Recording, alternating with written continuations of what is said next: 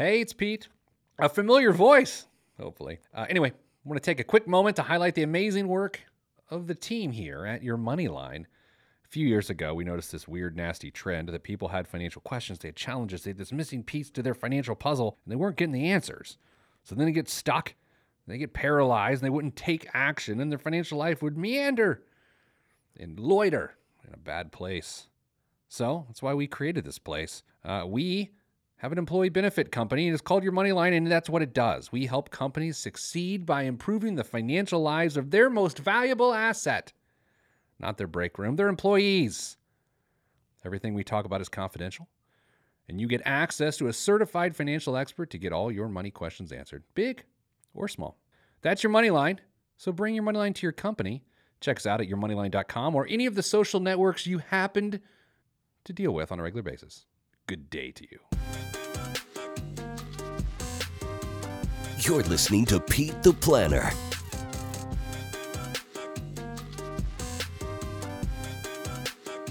This week on the Pete the Planner Show, we answer your money questions. That's how the show works. You email us, askpete@petetheplanner.com. That's askpete@petetheplanner.com. I'll read the email, make some witty comments about it, and then I'll do my best to answer it. But fortunately for you and for me, it's not just me. I welcome the Vice President of Advice at Your Moneyline, Damian Dunn, who joins me in studio, in person. I can see him. I could touch him right now. Hey, Dame. Hi, Pete. How are you? Good day. Good day. I'm turning your mic up a little bit so in the comments we don't get, Damian's softer than you. And I'm like, oh, he certainly is. Dame, I've got the email of the year to read you.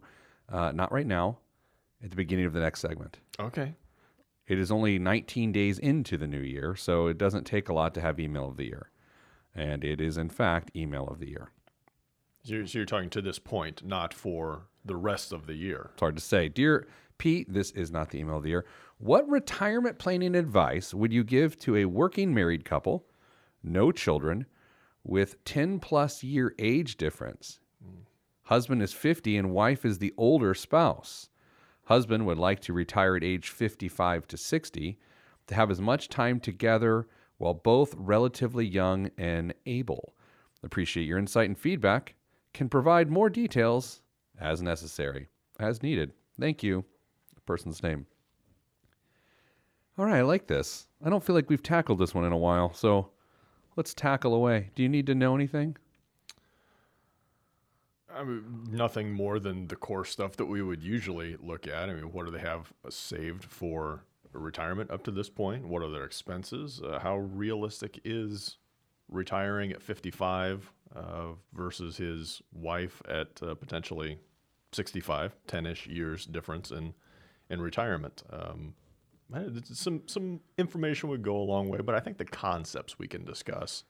10 years. So when someone tries to retire at 55 or 60, a younger person, there's some major problems that you got to get out of the way. Number one, they don't have access to Social Security retirement benefits. Correct. Whether it's theirs or they choose the spousal benefit to take on. Let's say, for instance, the wife who's older makes more money. Let's say she makes a ton of money and has for a very long time, compared to the husband who is younger and doesn't make much money, hypothetically. You know, if this person were to take the spousal benefit at 62 or 60, whatever, then that's one way to create retirement income. But Dame, when you take it at 55 or 60, there is no taking it at 55 or 60. You're retiring with no retirement income stream from Social Security. Correct. And that's a huge issue, especially if the majority of your assets are tied up inside of qualified accounts. Which brings us to problem number two. Problem number two is, unless you're the magical dumb age of 59 and a half, or you want to do, is it 55T? 72T. 72. 55T. Well, I guess it's at 55. Yeah. So what happened to me? 72T, then you aren't going to be able to really access those assets. And Dame, I would argue any big, bold statement alert. I'm going to regret this. Anyone that chooses to employ 72T, I feel like it's a self-fulfilling prophecy of a bad idea. because you're 55, you say, I don't have access to the assets I want to have access to until I'm 59 and a half. Therefore, I'm going to draw on those assets now, unless that's a big chunk of money that's in your qualified account. I would argue that 72T very rarely makes any sense at all. Yeah, as a standalone decision on a 72T, oh boy, you're playing with fire. But if there are other circumstances outside of that pile of money you've got that you're going to start drawing on, maybe there's an inheritance, and we always say don't count on inheritance or don't plan your future based on our inheritance. But there are ways that could make it a more reasonable decision. However, I'm not a huge fan of it. No, I'm definitely not a huge fan of it. And what's weird is giving advice in the public for the last 10 years or so. From time to time, I'll give an answer, and then I'll inevitably get an email from an advisor like, you forgot 72T. And it's like, no, I didn't forget 72T. I just chose not to say it. Sure. Right? Yeah. It's an option that's out there. That doesn't mean it's a great option for almost anybody. So to specifically answer this question, the first two things we worry about are you will not have retirement income from Social Security benefits, younger person, younger man. And that person likely shouldn't take the 72T option, which is to activate their qualified investments prior to 59 and a half. So in that light, there's some trouble. Dame, there's a third problem. And what is it?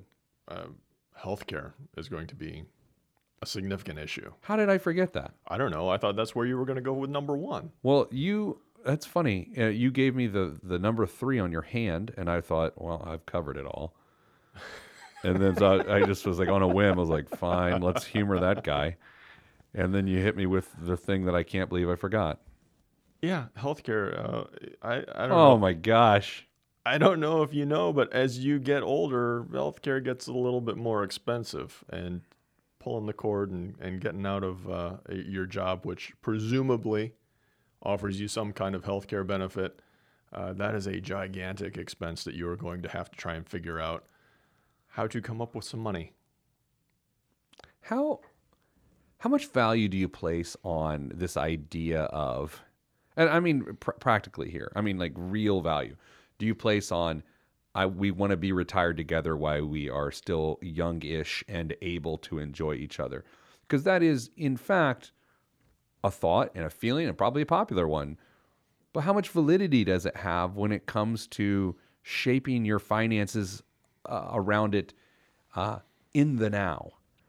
Depends on how much of your future you're willing to sacrifice. Right, because that's what ends up, not only do you sacrifice the future, but it's not like, we're going to have a lesser retirement when we're in our 80s. You're talking about if you do it the wrong way, you have no retirement. I mean, you run out of money. Yeah.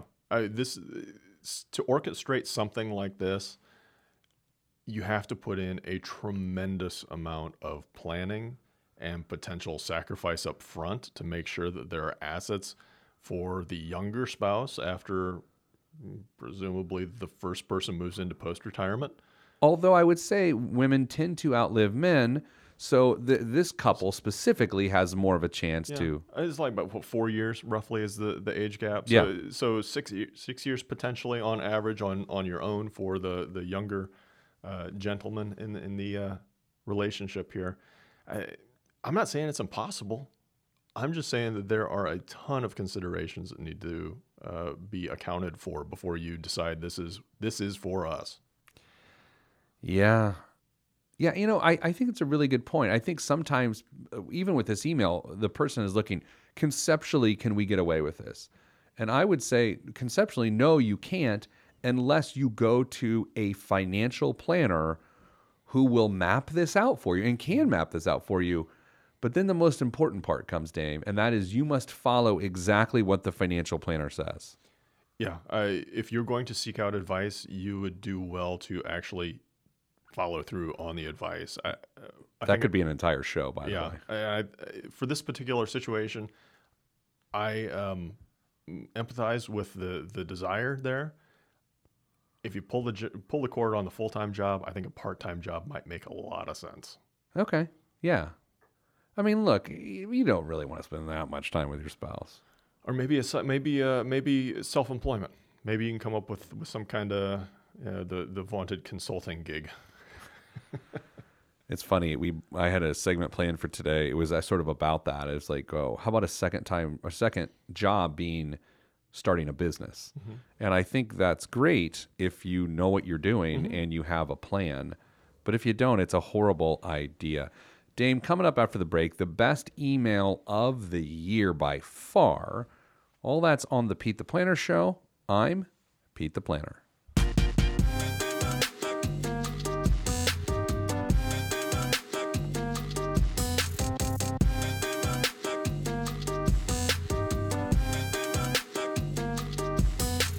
Back on the Pete the Planner Show. Dame, I teased it, which is in the radio biz what they call a tease. The email of the year. Before we do that, though, I would like to say I am dismayed by the cancellation of the Query and Schultz radio show. If this show is based, our show that you're listening to right now is based out of Central Indiana, and Query and Schultz do a great sports talk radio show on WNDE, a competing station to this one. Oftentimes media figures are in the communities of which they live, and they try to entrench themselves and intertwine themselves like a shredded wheat biscuit in the fabric of society, and they do a moderate job of doing so. But Query and Schultz made a huge difference in our community with how much money they raised for various causes. I mean, just wildly different causes. So iHeartRadio canceled them this week with several other personalities across the nation, which I think is a giant mistake because Query and Schultz are very talented guys. So our condolences, I guess, to them. I don't even know what to say other than it really stinks, and I hate to see it.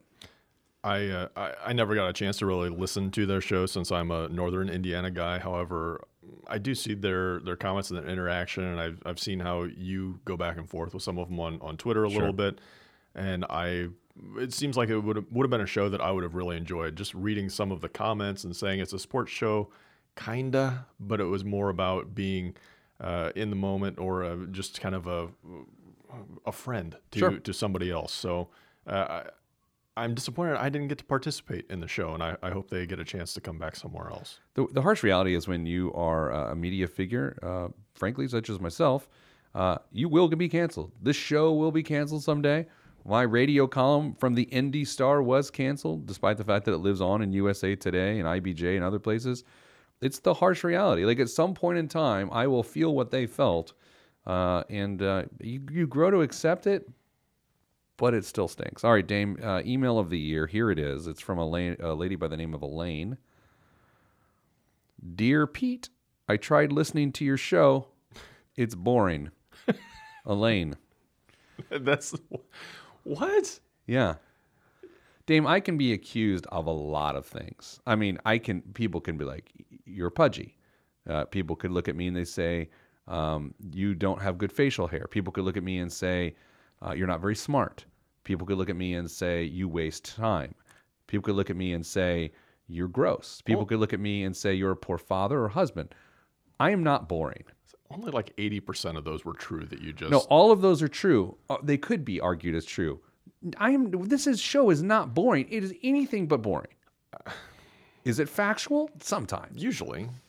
Is it about money? Sometimes. Yeah. Is it boring? No, it's not boring. So Elaine, I replied, thank you? I don't know what to say. Why would you take the time to send someone an email that's just hateful? No. Like she signed it. She's like got a Gmail account with her picture. It's a middle-aged woman. Well, I'm sure Elaine's opinion really matters to somebody. Well, Elaine, you have poor taste. How about that? There you go. Here's a real email. Dear Pete, should I tent or not? I think he means rent. Because the R and the T are right next to each other on a keyboard. I'm looking at it right now. Should I tent or not? You know what? By the end of this email, I'm going to read it. I'm going to read as is. You need to help me decide whether he meant tent or rent. Maybe tenting is the better option for this person. Which is the third. There's owning, renting, and tenting. I think there's a book here. Are we going to talk about that horrendous PR email that I forwarded you this week about mattresses? Maybe we'll do that. We might be able to. It was the most tone deaf, weird PR pitch I've received in 10 years. I went and spent way too much time on their website trying to figure out what they were about. Should I tent or not? I owe $40K in credit card debt. Actually, you know what? I told you I'm going to read this as is, so I'm reading this as is. Okay. I owe $40K in credit debt. I owe $32K on my truck. I owe $22K on a loan. I owe $36K on a RV. I have a house that is not selling, so paying 3 lots of rent, $1,500 plus, $1,200 plus, $500. My house I am trying to sell. Should I rent it out till it sells? Put $1,500 on credit cards. Sell truck. Sell RV. Thanks be to God, I just landed a super paging job. The house for sale is costing me money. $1,500 plus $250 hydro plus $250 insurance. I can make a basement suite in it for an extra $1,000. Oh my, in a financial bind. Any suggestions? I'm not making fun of the person that's in the financial bind. I just have never read an email like this. And look, and the thing is, yes, I have laughter in my voice, and I'm somewhat regretful of that. All right. Here's the deal. They're in a bit of a cash crunch at this point. Sure. Trying to figure out Shitty tent. shitty tent. Maybe. But so we've got. There's a lot to be learned here. We've got a lot to be learned. That's exactly right. There are some outstanding debts that I'm sure this person probably wishes they didn't have at this point, which is why they're asking, should they sell the truck or the RV? Yes. And there were a couple other things that go in there, but I mean, the easy answer is yes. However, RVs depreciate like crazy. I don't think you can rent a house you're trying to sell. I don't think you can rent a home that's on the market. Or who would rent a home that is attempting to be sold? I just skipped past what you said, but everything you said is right. Yeah, so I would love to see.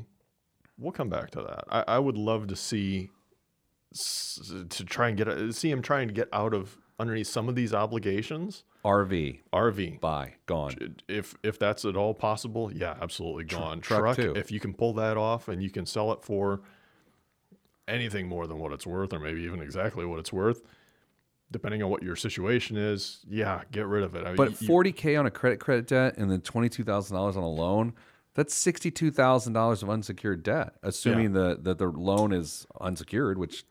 Yeah, and so then the next job becomes, or maybe even job one, I hope he doesn't have a Ford truck,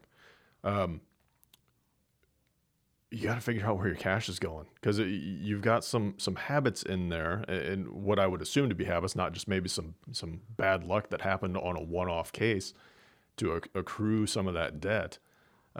If you can't figure out how to get your spending in line with what your goals are and where you want to end up, then that's the issue. How does someone get in this situation? And we see it all the time. And again, I was sort of giggling at first just because of how the email was written, but I'm not making light of the person's situation. Dave, how does someone get in that situation? A number of ways. They maybe sold a payment that fits into what they perceive their financial situation to be. That's true. And that's just not the case. RVs, I mean, I could see that happen with RVs and trucks.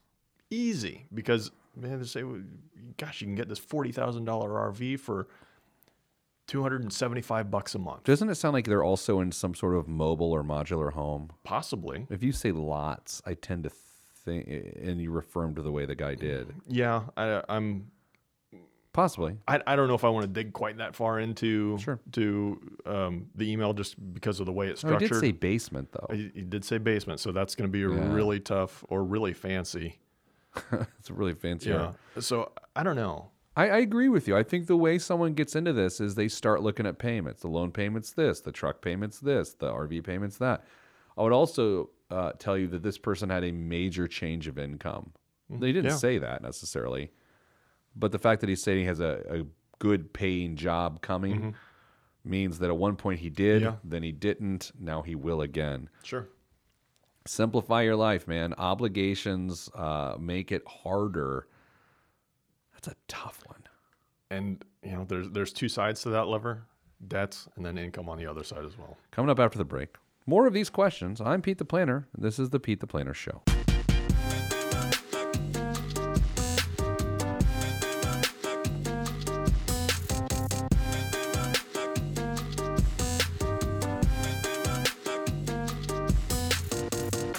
Back on the Pete the Planner Show, Dame. So we never came to the conclusion. Was the guy trying to say tent or rent? I would guess rent, but I do think tenting is a viable option at this point, especially depending on the climate. Dame, last week's show, you made a funny joke, and I didn't laugh at it when you made it. And then I was listening back to the show, and I laughed aloud, and I wanted to tell you that. I appreciate that, and now it is preserved for posterity forever. All right, Dame. So I've received an email from a person twice. Similar email. I didn't reply. Okay. It happens. And the person brings up a really provocative idea that I'm going to read the email, and then you and I are going to react to this. Okay. Dear Pete, I am no financial advisor, but I am just a tad bit obsessive about mapping our household's net worth. Great. Awesome. This month, I made a significant change to my spreadsheet that might be helpful to your followers. Followers like Jesus Christ. And Elaine. Elaine, the person who said that our show's terrible. Yeah. Well, she's not listening at this point because it's boring. Maybe she'll like this segment, though. She might. Hey, Elaine, if you're listening right now, just turn us off. I don't need you. After paying the remainder of our daughter's college expenses, my husband and I felt great pride in our ability to get our two kids through private universities without saddling them with college debt. We both work for nonprofits, so this was a big achievement. It was a milestone that caused us to reassess our family's financial picture. That's when it hit me. For all of our acquired wealth, nothing is more valuable to us than our two children. By some miracle, we managed to raise kind, intelligent, and independent young adults. That's when I typed their names into my assets column on my spreadsheet. The investments we've made in our children have made us richer. I don't mean rich in a monetary sense. Our lives and theirs benefit from accumulated experiences, memories, and healthy relationships. So now their names top my list of assets positioned before our home and retirement account balances as a reminder of their worth and a reflection of the fruitful investments we've made throughout their young lives. If not for the cost of child rearing, which is raising children, and college, we might boast of a much longer list of assets, perhaps one that includes a sailboat or a beach home. However, we wouldn't trade those things for the love and pride we share for these young adults. It's easy to get caught up in financial score. I feel like I need a soft, easy listening track behind this. I feel like Casey Kasem. We can add it later. It's easy to get caught up in financial score because tracking our finances provide a tangible measure of our life's work and gives us the illusion of control over our destiny. During this season, when we tend to take inventory and set new goals for the coming year, each of us should reflect upon what we truly value. Doing so made me realize that we are rich beyond measure. Thank you for reading this, Cindy. All right, it's interesting. I mean, it's certainly provocative. Dame, listing your children as assets on your balance sheet. What say you, my bald friend? No, I wouldn't list it. However, that doesn't mean I am totally discounting what the gist of Cindy's message. I think there is a wide consideration. I've used that word 5 times today. I apologize. You know what? I've been saying the word wild a lot. Really? It's been in the last week. I'll go, that's wild. And I've said it, and I'm cringing now. Yeah. Every time I say it, that's wild. And I'm I think my wife picked up on it, but she hasn't said it yet, but she knows something's weird. Anyway, consideration. Yeah, I think it's a concept that needs to really be pondered on by everybody, that your experiences are much more than just your net worth statement. There are a whole bunch of intangibles that you can experience, whether it's with family, whether it's with friends, or just solo experiences, whatever it may be. Those are valuable as well.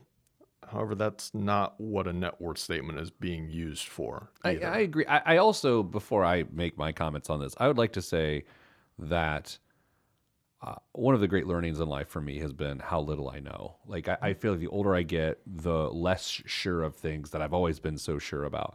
So while I don't think listing your children on your net worth statement makes a lot of sense, maybe I don't know what I'm talking about. Maybe I don't have grown children. I don't have grown children that I'd feel that way. But I would say, from a technical aspect, listing something you wouldn't plan on liquidating or selling in some capacity is not a good idea on a net worth statement. So let's take some other examples of that. You know, sometimes people put jewelry on a net worth statement, including a person's engagement ring. Now, while I have certain thoughts and separate thoughts on engagement rings, listing them on an asset statement of any sort doesn't make sense, because if I sold my wife's engagement ring, that's a problem. Yeah, you're probably going to lose a lot more of the assets you've got listed on your balance sheet if you've come to that stage. I don't mind people listing art as long as there's a market for it. Collectibles, I don't know. People sometimes will list a family heirloom of some sort, but then again, if you're not going to sell it, if you're not going to go on Antique Roadshow and sell it, then it's not really an asset worth listing. There's a value there for insurance purposes. Yeah, absolutely. Well, it's a good point. You can list assets on different statements, but in calculating your net worth, by the way, how much are her kids worth? Like, what's the dollar amount? It probably depends if they have blonde hair. You know, Oh my gosh. I'm sorry. Wow. I don't know. That's awkward. Yeah, like how now I am confused for a second. It's an interesting concept. Again, it's not a matter of me disagreeing with the idea. But if you're going to list them on your net worth statement, which is a statement based on numbers and subtraction, oddly enough, what do you do? Just like value of their education and like out of vacation dollars? I am going to surmise that Cindy is using them as a reminder. Okay. Of these are things that we value, and there's probably no dollar worth ascribed to them because they're priceless. Yeah. But I get it. I mean, she's putting them up there to remind herself that there are things more valuable in her life other than the 401k, the 409k balance, or the 401k balance. No, it's back to 401k now. Is it? I believe so, unless the government chooses to change it. Okay. No. That'd be the best troll ever if the IRS changed the code to 409k. I wouldn't put it past what we got going on right now. I wouldn't either. But I think I see the motivation behind what she's doing. Sure. It's a nice thought. It is a very nice thought. But I think by the fact that she's trying to put an economic value on it, in itself proves her point the other way. I don't know that she's trying to. No, but what she's saying is, for me, I want to put this on my balance sheet so I remember what's important. But by equating what's important to you with money, you're going against what you think. Yeah. Like, if it is invaluable, if it is the most important thing, then it doesn't compare with your mortgage at your rental property or your IRA. You can't put them next to each other. Yeah. I'll just say this. I mean, you and I obviously talk to people about this all the time, but net worth is a very important measure of growth through the course of a year. And I love this concept that Cindy sent us. I mean, it's really interesting because it does remind you that, you know, we're not trying to keep score on our lives of what we have and don't have. But at the same time, the best way to prove it is to not combine the two. And that's just my opinion. But again, I think Cindy's lived more life than me. That's not a rude way of saying she's older than me, but she does have grown children. I want to know what those kids are worth for her power percentage. That's a good point. You know, I had years ago, we don't have much time left in this segment, but years ago I had this this client. I remember the lady well. I don't remember her name. I remember what she looked like. And she was in my office. This is a long time ago. And they were struggling. And she was like, I want to go on a vacation. And I was like, well, you can go on a vacation if you want. You just can't afford it. You're going to go into debt. And she was like, you know, you can't put a price on memories. And I was like, well, that is true. However, you can, and this is what your vacation would cost. Anyway, Dame, coming up after the break. Biggest waste of money of the week and the news. This is an interesting show this week. I'm Pete the Planner, and this is the show.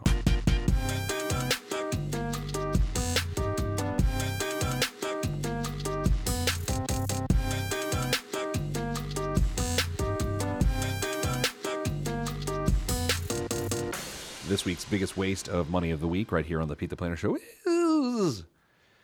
Dan, before I get there, I have a Navy SEAL story for you. I'm so glad you made that transition instead of saying the Navy SEALs were the biggest waste of money of the week. No. Okay. So I was in San Diego this week, and I was speaking on Coronado, right? So they train in Coronado. So leaving the hotel, I was in a hurry and not feeling the best about my food choices. So I grabbed a coffee and a donut, and I got in my Uber, and I would just hold my coffee. And my plan was to eat my donut when I got to my location.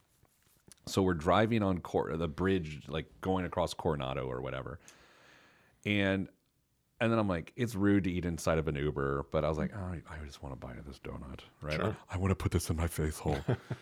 and I, as I reach in the bag to grab some donut, to pinch off some donut to place in between my lips, I look over to the right, and training in the surf is like a team of SEALs. Nice. Navy SEALs in the surf, like a movie. It's like they're there, and it's just like, and I just put the donut back into the bag, and I threw it away when I got to the hotel. I just felt so weak.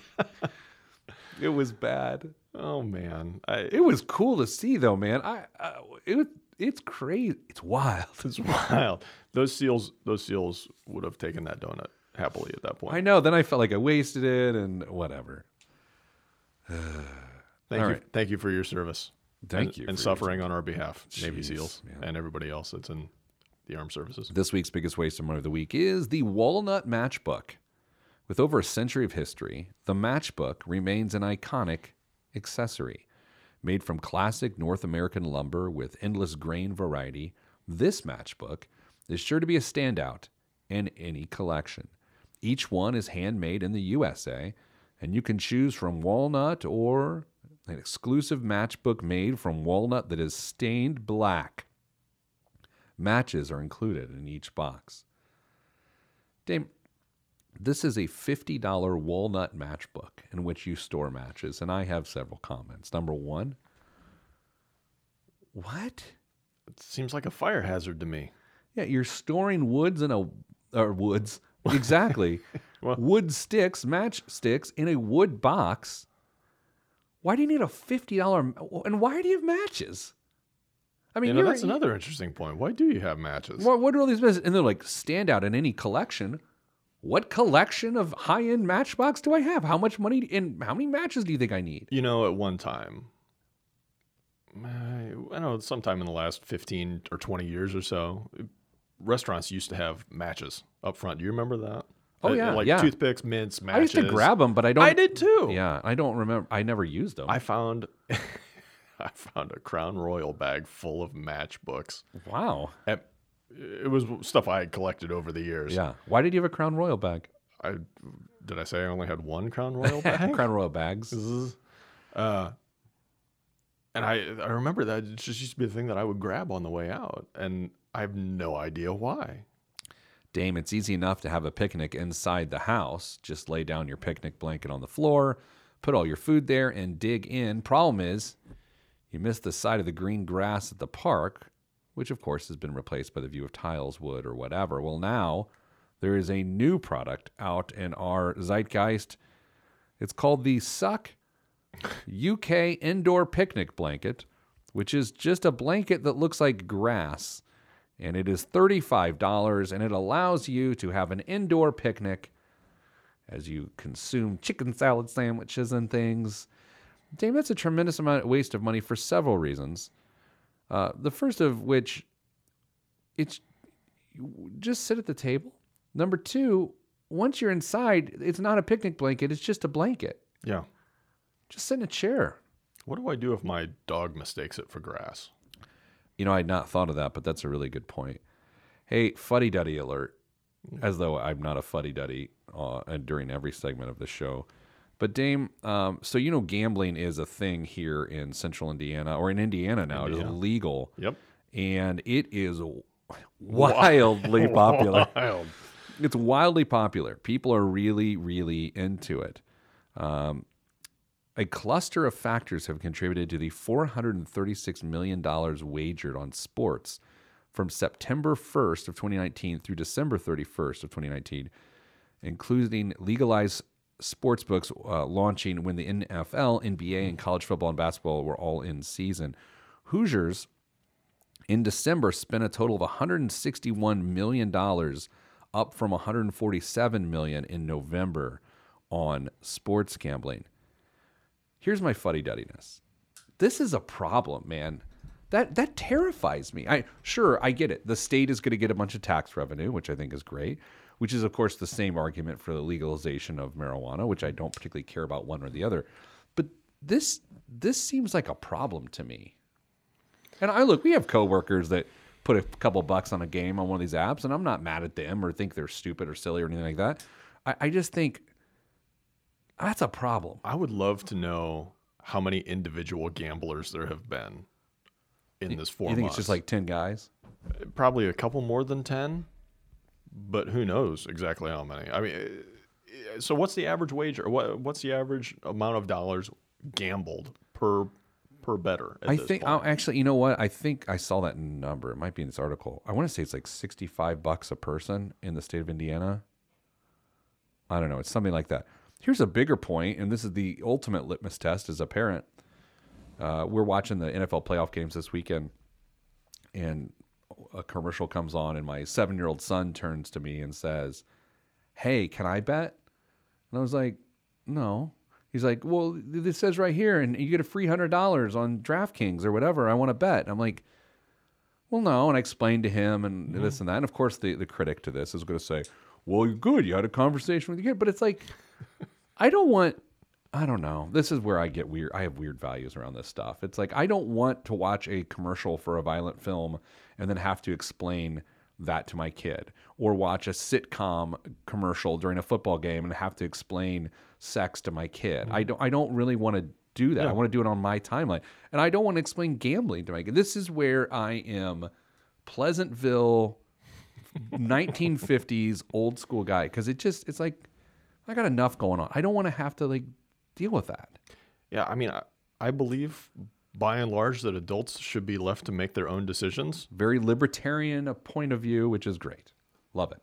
And it's hard for me to say that this is a horrible idea. However, as we've seen with any number of things, that if it's taken to excess, it causes some serious problems, not only for the individuals that are involved in it, but those that surround them as well. This is going to be something really interesting to watch, because I don't know, once it's out of the bag, if there's really any coming back from it. No, and look, do I think there should be legalized sports gambling? Sure, I don't care. I just think the numbers are shocking, and I think the commercials and the advertisements are a bit much. I don't know, and it's weird. I have pretty libertarian views. Like, just let people do whatever they want. Legalize marijuana. What do I care, right? But it's strange. I mean, I don't know. Maybe it's because we are in the Midwest. The show's based on the Midwest, and for so long it wasn't legal. Mm-hmm. It's like buying booze in the state of Indiana wasn't legal on Sundays for a very long time, and now it is, which I have no problem with. That's great. Yeah. I'll drink enough of those, and I'll bet you that the Colts will not be in the playoffs. That's a solid bet. Dame, also, we understand that this election season will bring the most dollars ever spent on an election. This is not surprising, given like half the people running are billionaires. Mm-hmm. All right, Dame, we're going to play a little hypothetical game here. It's called If You Were a Billionaire. Okay. Can you get yourself there mentally real quick? I will do my best. You know what? I can't get myself mentally there with you being a billionaire, but let's go ahead and do it. You're a billionaire. We don't have much time left. Would you liquidate a 10th, 20th of your wealth so you could become president of the United States? No. Why would you want the hassle? No. It seems like the last thing I would do if I had billions of dollars. Billions of dollars. Why would I want to put myself... Public service, man. You're trying to take care of other people. It's the last thing I would do. All right, Tim, that's all we have time for this week. Thanks to everyone emailing us. Sending you good vibes because good vibes are all that's in the budget. I'm Pete the Planner, and this is the Pete the Planner Show.